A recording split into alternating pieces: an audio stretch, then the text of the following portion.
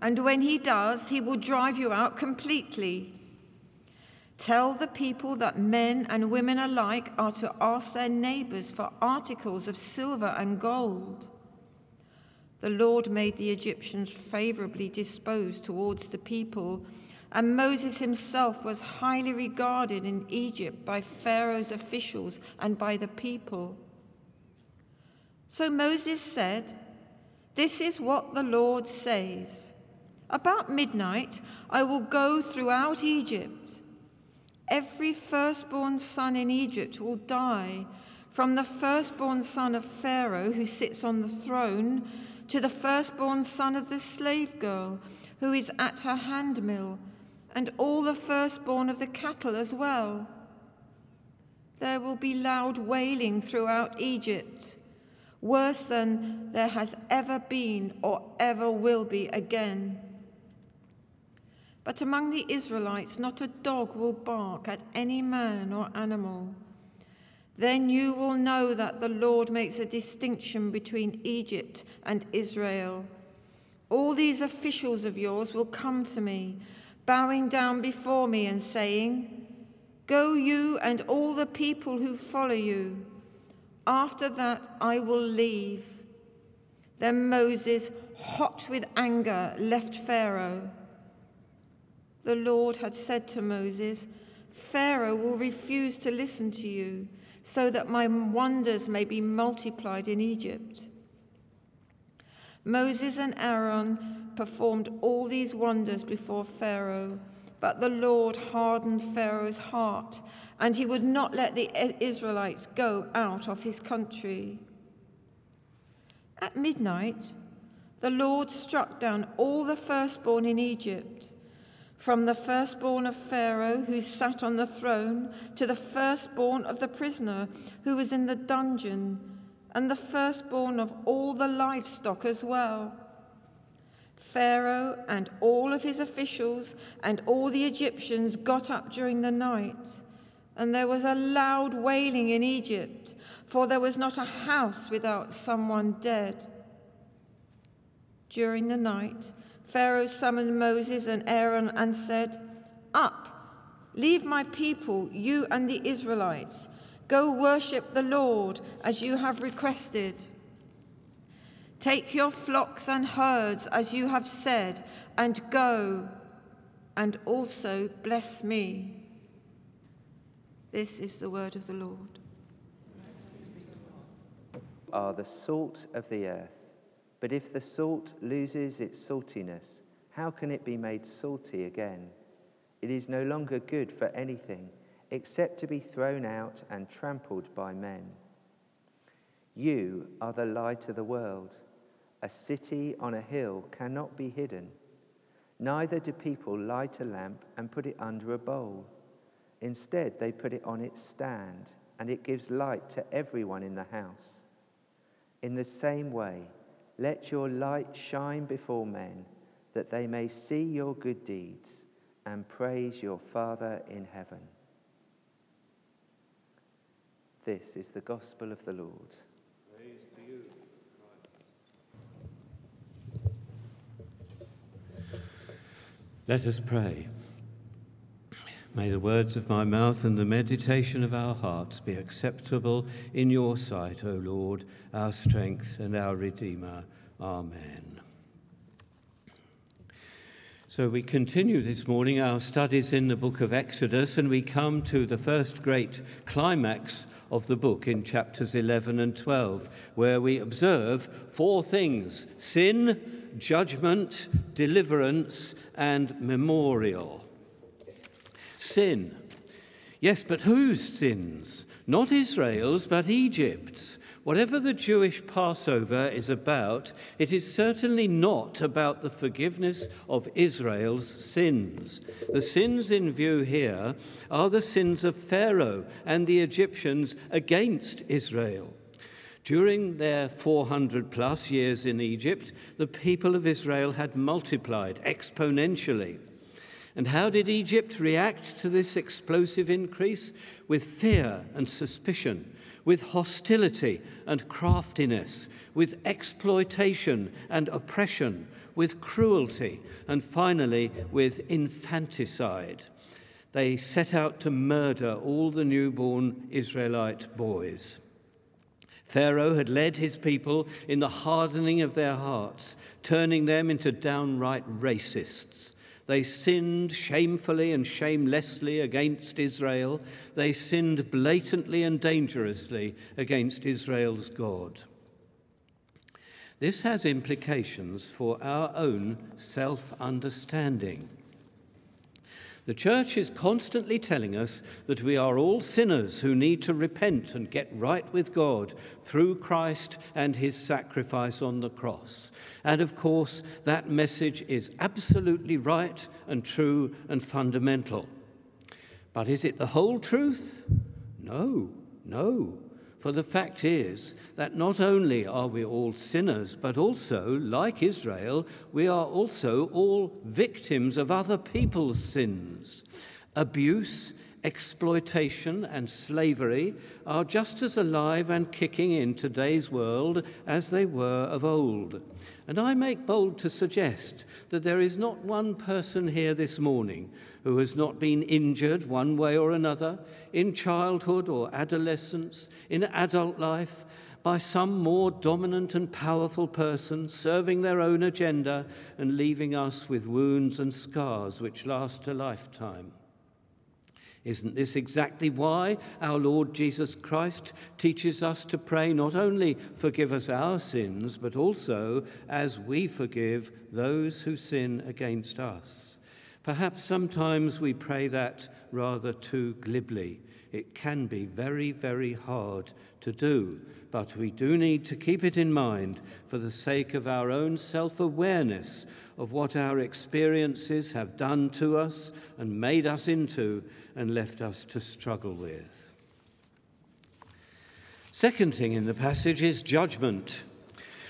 As we all know, there are 1,189 chapters in the Bible. And of course, there are many valid ways of dividing them up. One quite simple way runs like this. The first 2 chapters tell us that God created a universe which was all very good. The next 9 chapters tell us that God's world rebelled against him and so got us into the mess we find ourselves in today.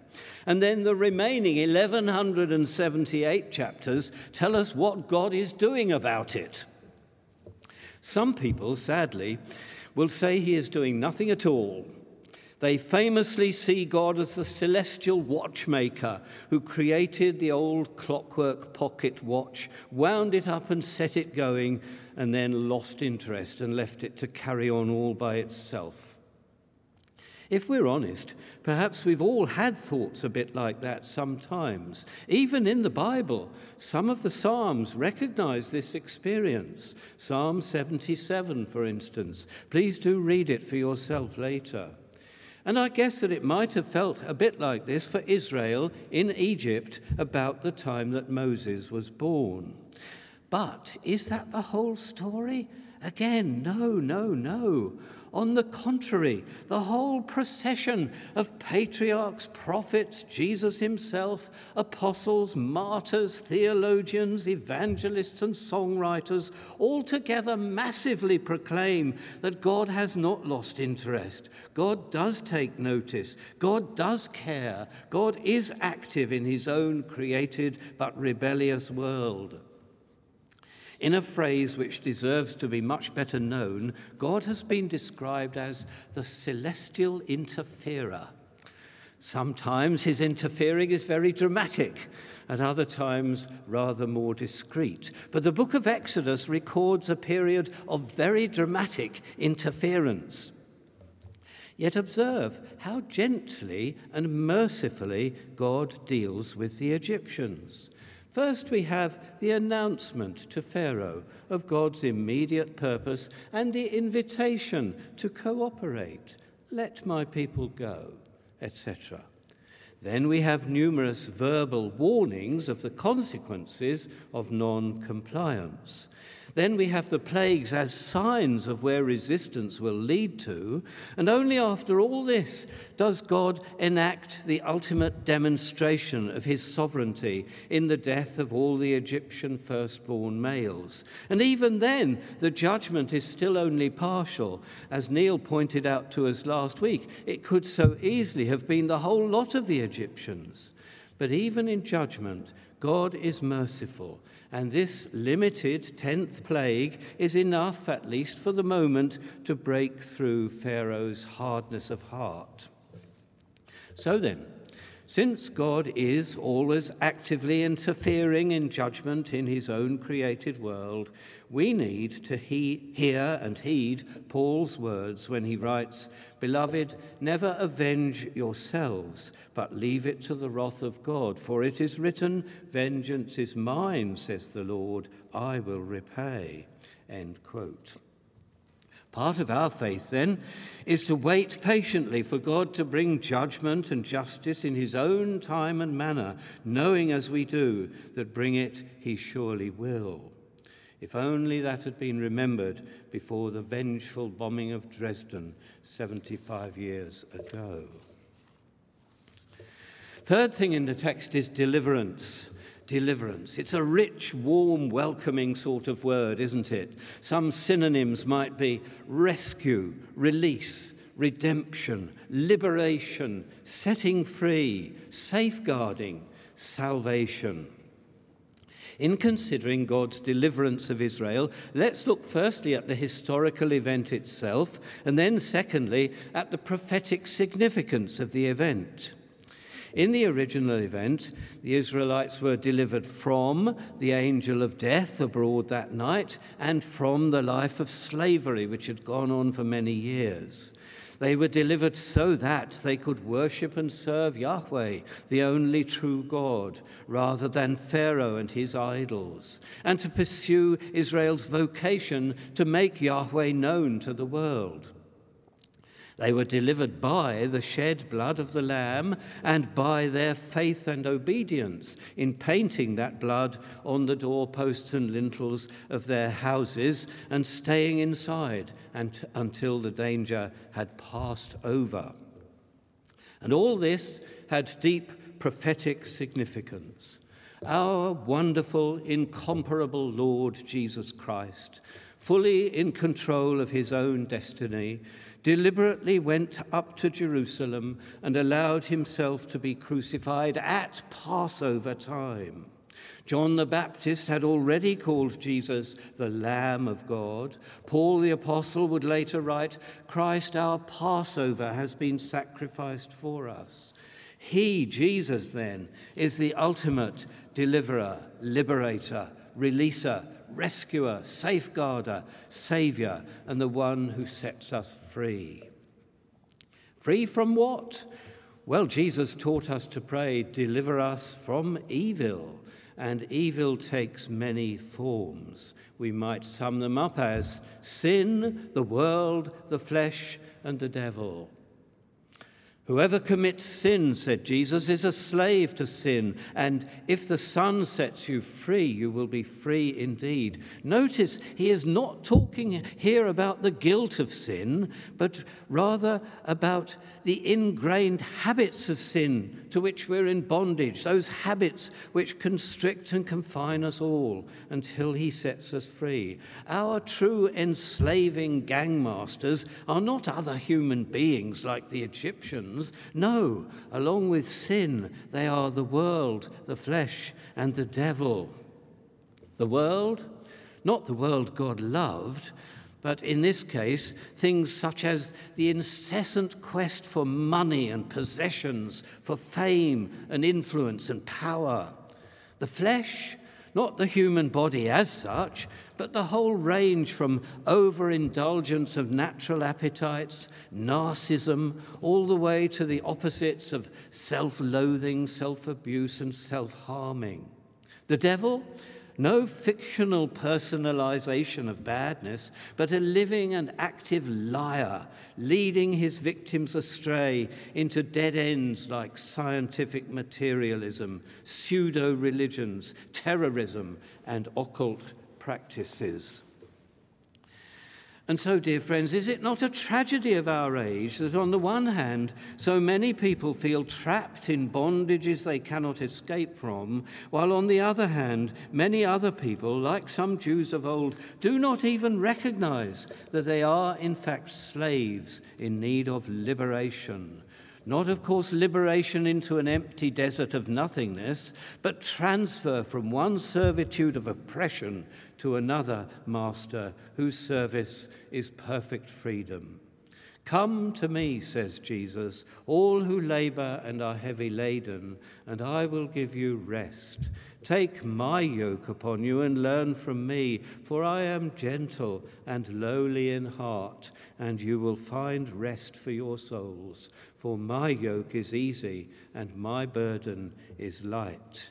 End quote. For those who will embrace it then by faith and baptism, this deliverance has been won for us by our Lord Jesus Christ.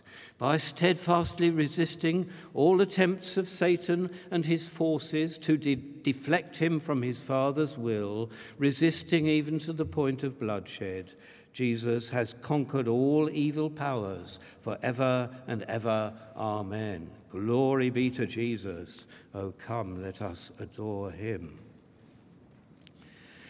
And the fourth thing in the text is memorial.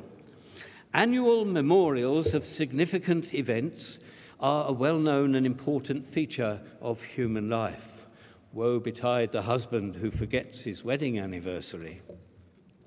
On a larger scale, every November the 11th, we British solemnly remember Armistice Day, even now after 102 years. Israel, similarly, were commanded by God to reenact the original Passover meal year by year on the 14th day of their month Abib or Nisan. In their roller coaster history, this observance sometimes lapsed. But whenever they turned back to God, almost the first thing they did was to reinstate the Passover. And many faithful Jews still observe Passover today, well more than 3,000 years later. But for us Christians, someone greater than Moses has appeared.